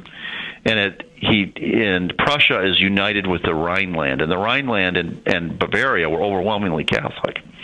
And he's worried that an international Catholic Church, which just declared its Pope infallible, has all these religious orders, has vast networks of Catholic schools, is going to be impossible for him to control. So he basically closes all the Catholic schools. He forces members of most men's religious orders, especially the Jesuits, who he thought were conniving leaders of resistance, but also some women religious, to leave the country. Now, ironically, they go to other countries, including the United States, and build Catholic schools there. Kind of wages a persecution campaign against seminaries and Catholic churches and organizations, and says they're not capable of training good Germans, patriotic Germans. Their pious allegiance is always to this foreign power in Rome. We have no conflict, he would say, with German Catholicism, but their real allegiance is to Rome. Yeah. Bismarck, this becomes politically, at first it's very popular, especially among liberals in Germany, but then it becomes unpopular as the intensity of it grows. And Bismarck finally, he imprisons, I think, 12 bishops and a lot of Catholic leaders, and finally decides he's going to back off. And by the 1880s, with the somewhat intermediary work of Pope Leo XIII, they come to a more of an agreement, and actually he turns his attention to trying to fight socialism. Okay. So a big cultural struggle in Germany in the late 19th century. Okay. If you hold it there, Dr. McGreevy, we'll come back and continue the conversation. I'm curious about the Papal States. Underwritten in part by the following nonprofit. Do you have an insurance plan that pays for everything, even things you don't believe in? There are options. You can join Solidarity Health Share, a faith-based health-sharing community. Plus, Solidarity Health Share can save you money with prices starting as low as $384 a month for families. Call to see how much you can save. 844-398-9399. That's 844-398-9399. Kresta in the Afternoon is underwritten by the following nonprofit organization: Real Estate for Life. Buying or selling your home or business property? Real Estate for Life can connect you with one of 1,400 pro-life real estate agents around the world. When Real Estate for Life receives a referral fee, they donate 70% to Ave Maria Radio and Human Life International.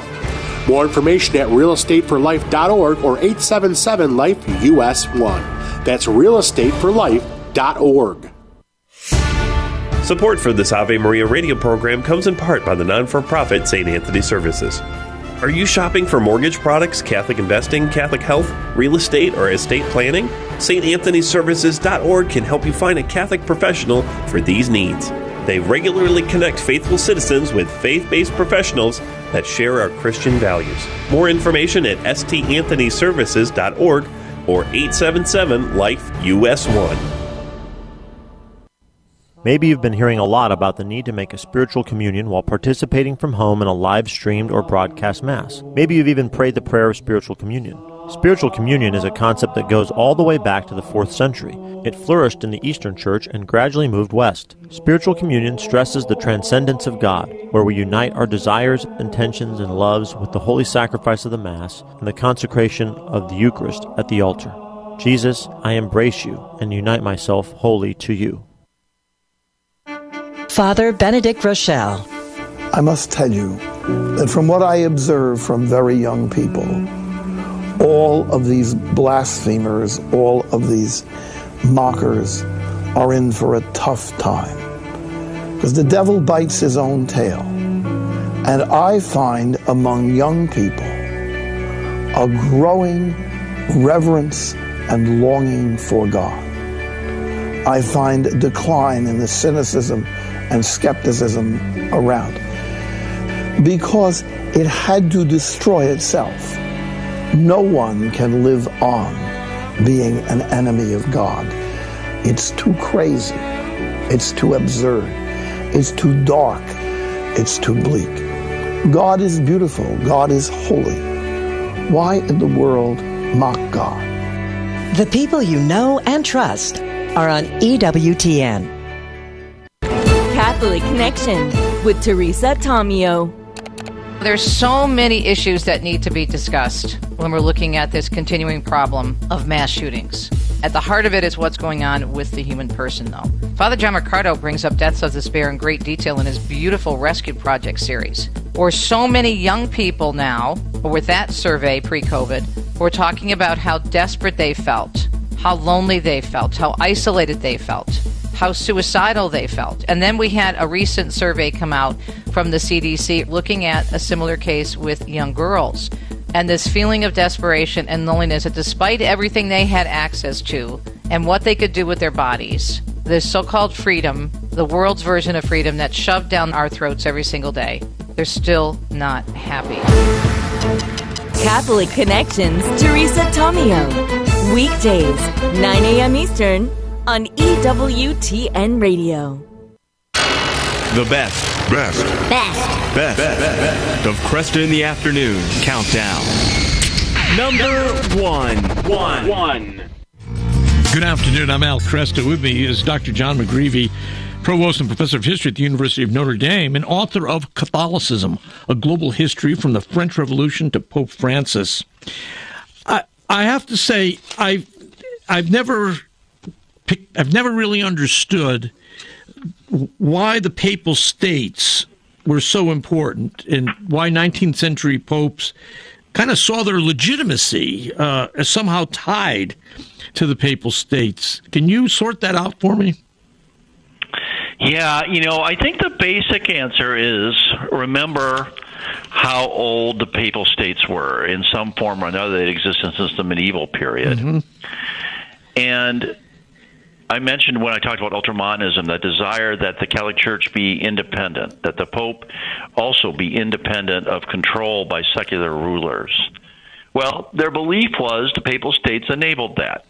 And you need to be a ruler just like everybody else. Okay. And so just like there are kings and queens ruling most of Europe, in the 18th century, the Pope was a kind of monarch, with complete control, and of course elected by the cardinals, so that's a different sort of thing, but also a monarch. And so you needed to have territories and revenue and an army. Remember, there was a papal army, even a decrepit papal navy for a period of time. I mean, it was a Class C state. I mean, it wasn't.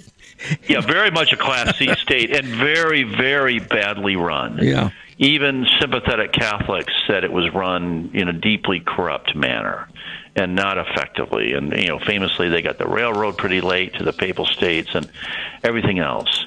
That was the belief. And in an era when, again, many Catholic leaders, and certainly Pius IX, had deep suspicions of secular states, they wanted their own state. They thought they needed it to keep their autonomy. Because how are they going to protect themselves, they thought, if the Italian army encircles them in Rome, and how are they going to be able to rule a global church? Yeah. Now, it turned out popes became stronger once they lost the Papal States, far stronger. They became viewed not as political leaders, but as moral leaders, and that gave them much greater weight. And as it turned out also, at the exact moment of the loss of the Papal States, there's a kind of communications revolution. If you were an ordinary Catholic in the 18th century, you had no idea what the Pope looked like. Right. And you were vaguely aware of a Pope in Rome, but it wasn't any deep understanding of that. And maybe your local bishop you understood, but your church was your local parish and the rituals and devotions and clergy and nuns in that parish. Yeah. late 19th century, even though the papacy has lost the papal states in Italy, you have photographs, and you have soon newsreels, and you have long newspaper articles, and all kinds of documentation about the Pope as the spiritual leader of the world's Catholics. And we have great evidence, some of which I cite in the book, of people in rural Ireland and rural Argentina knowing who the Pope was and being proud to be associated with him. And so the popes bitterly fought against the loss of the papal states in the 19th century, and in fact, it was exactly what they needed. Could Pius IX have ever imagined John Paul II's international prestige as a moral authority? No, I think it would have been hard because John Paul II, was of course a controversial figure, but if you think about the John Paul II going to Poland in 1979 and helping cause the collapse of communism there, I don't think he could have ever imagined it. Yeah. Remember, no pope left Rome between 1870 and really 1962. Wow. No one left Rome. Well, let me jump forward here because I want to make sure we get deal with the Second Vatican Council. It's momentous. It's disruptive. You see it as somewhat parallel to the French Revolution in terms of it being momentous and disruptive.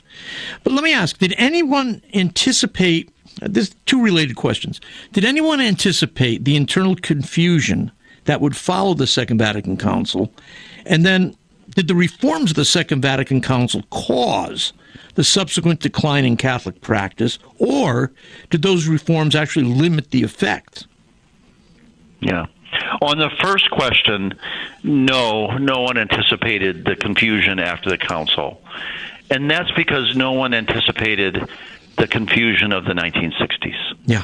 Okay. So what we're really talking about here is not Catholicism in Africa so much, although it has impact there too, significant impact. But think about North America and Western Europe and all the things that are happening by the late 1960s, the intense reaction against the Vietnam War, profoundly changing ideas of gender roles. This is the moment when women especially are moving into the paid labor force in record numbers. A sexual revolution, that moves faster and quicker than you could have really predicted. Mm-hmm. And in 1962, couples living outside of marriage together, pretty scandalous, not just in religious circles, but just generally. That wasn't something that was plausible. In 1972, that's really changed. Yeah. So very fast-moving cultural changes that deeply affected Catholic life. It's the simultaneous nature of the council intersecting with that causes the turmoil. And, we couldn't have predicted, I don't think, the pretty significant resignation of priests, which starts before the council, but accelerates after the council. We couldn't have predicted the astonishing level of resignation of women religious. Yeah. And then the reluctance of young Catholic women to join religious orders. Quite profound change in a decade after the council. I could go on. So lots of very significant changes within the church that intersect with changes in the culture. On the second question, did the reforms of the council cause the decline in Catholic practice, or did they limit its effect? I actually put that question in the book, and I don't know if it's a great question. One of the reviewers said, that's a badly posed question. My own view is it's simple-minded to say, the council caused the decline in Catholic practice. Right.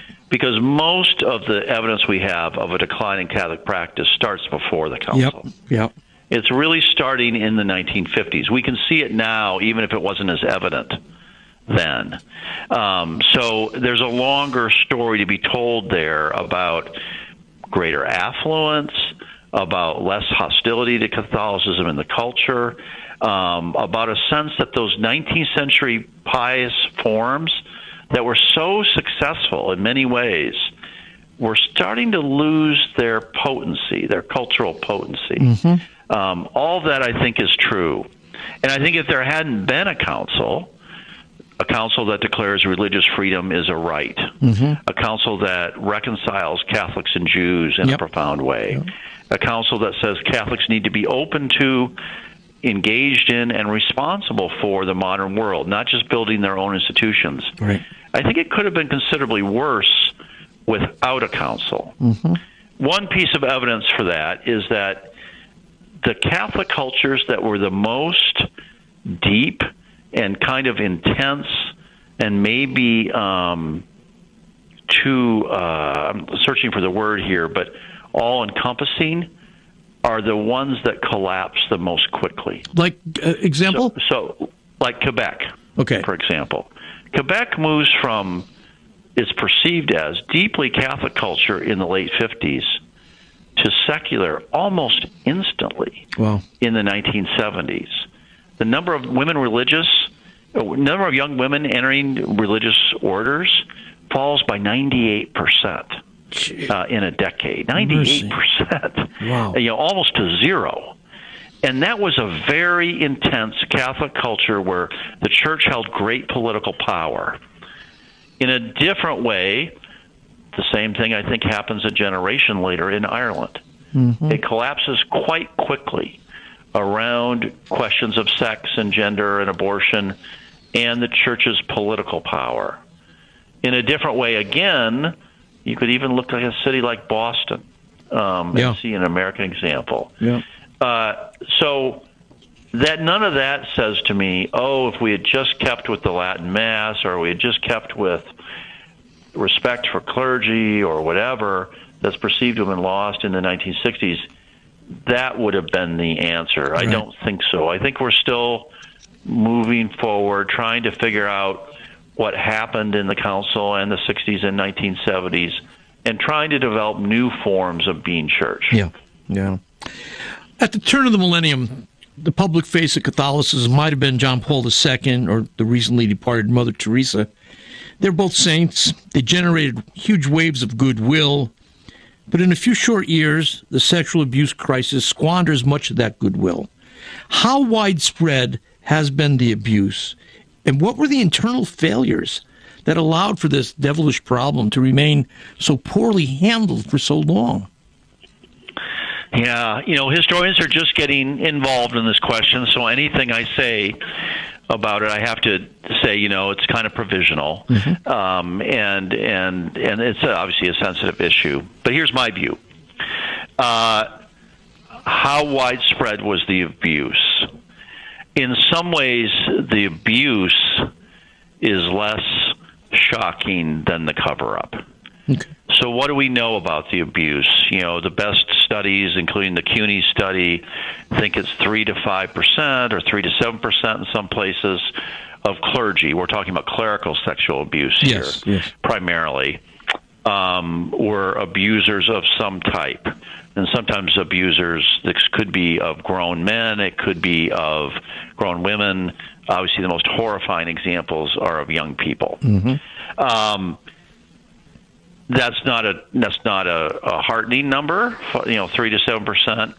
But maybe, given what we now know about the widespread, sadly, how widespread sexual abuse is, it might not be that different than in other institutions where grown-ups work with young people. So what we've learned about the Boy Scouts, what we've learned about other institutions, public schools, suggests that it's there as well. I'm not excusing it within Catholic culture. I'm just saying it might not be that different. I'm not persuaded, for example, that celibacy is a cause of sexual abuse. That said, why the cover-up?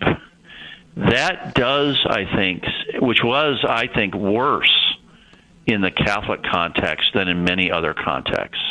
It was more pervasive, it was more secretive, and that led to untold damage because abusers were able to commit abuse again. That is a legacy of ultramontanism, in my view.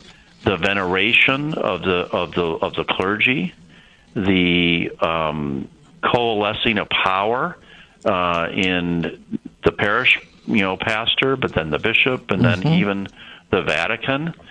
The tendency of Catholics not to question authority.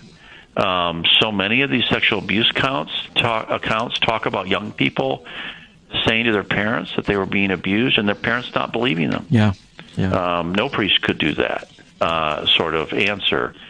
All of that was a consequence in some ways of that ultramontane respect for the papacy, focus on the church as an institution, kind of barricading yourself off from society, assuming that criticism means anti-Catholicism. Right.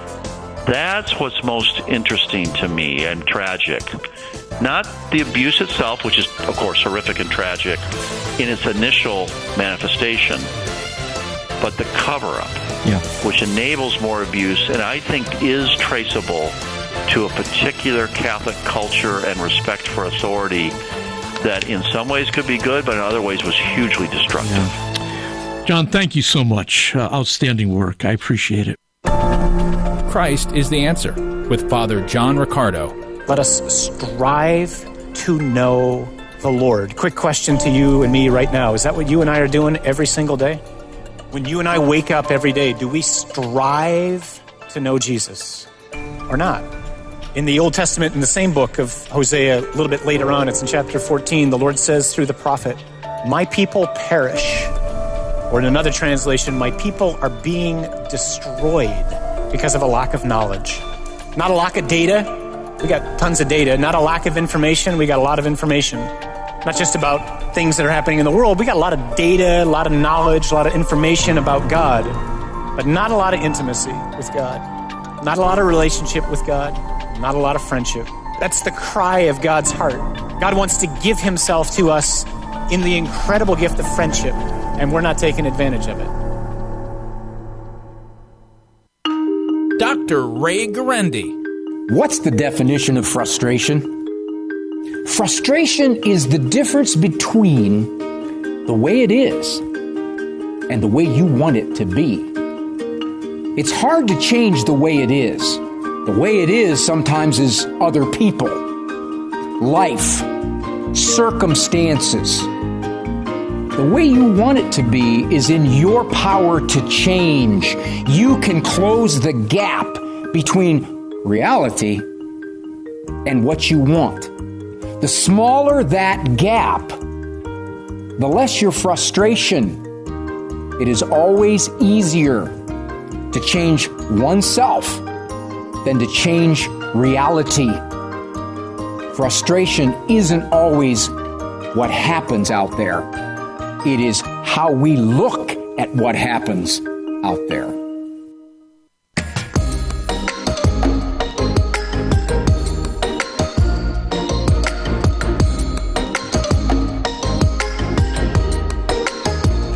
And thanks again for joining us today in this hour and over the last few days as we counted down the top interviews of 2023. Once again, congrats going out to our friends at Sacred Heart Radio in Cincinnati, our partners with us on the Sunrise Morning Show, celebrating 23 years with us at EWTN. And if you want to follow up, you can go to AveMariaRadio.net. You can follow up on today's interviews. We'll have Holly Ordway's book, Tolkien's Faith, available for you in the online store, in addition to Dr. McGravy's book, Catholicism, A Global History from French Revolution to Pope Francis. As we go off the air, Catholic Answers Live is ready to take your calls. We'll be back tomorrow with more on Kresta in the afternoon, looking back at some other things. We'll do some interviews in the next few days about some of the other top stories of the year, and also continue onward with another year of Kresta in the Afternoon programming. It's January. It's a new year, a new start. Lots to talk about over the next 12 months. Happy 2024, everybody. We'll be back with more on tomorrow's Kresta in the Afternoon. Have a great evening. Kresta in the Afternoon is a co-production of Ave Maria Radio and EWTN Radio and carried across the EWTN Global Catholic Radio Network. To follow up on any of the guests or information presented on today's program, visit the Kresta Guest Archive at AveMariaRadio.net. That's AVEMARIA Radio.net.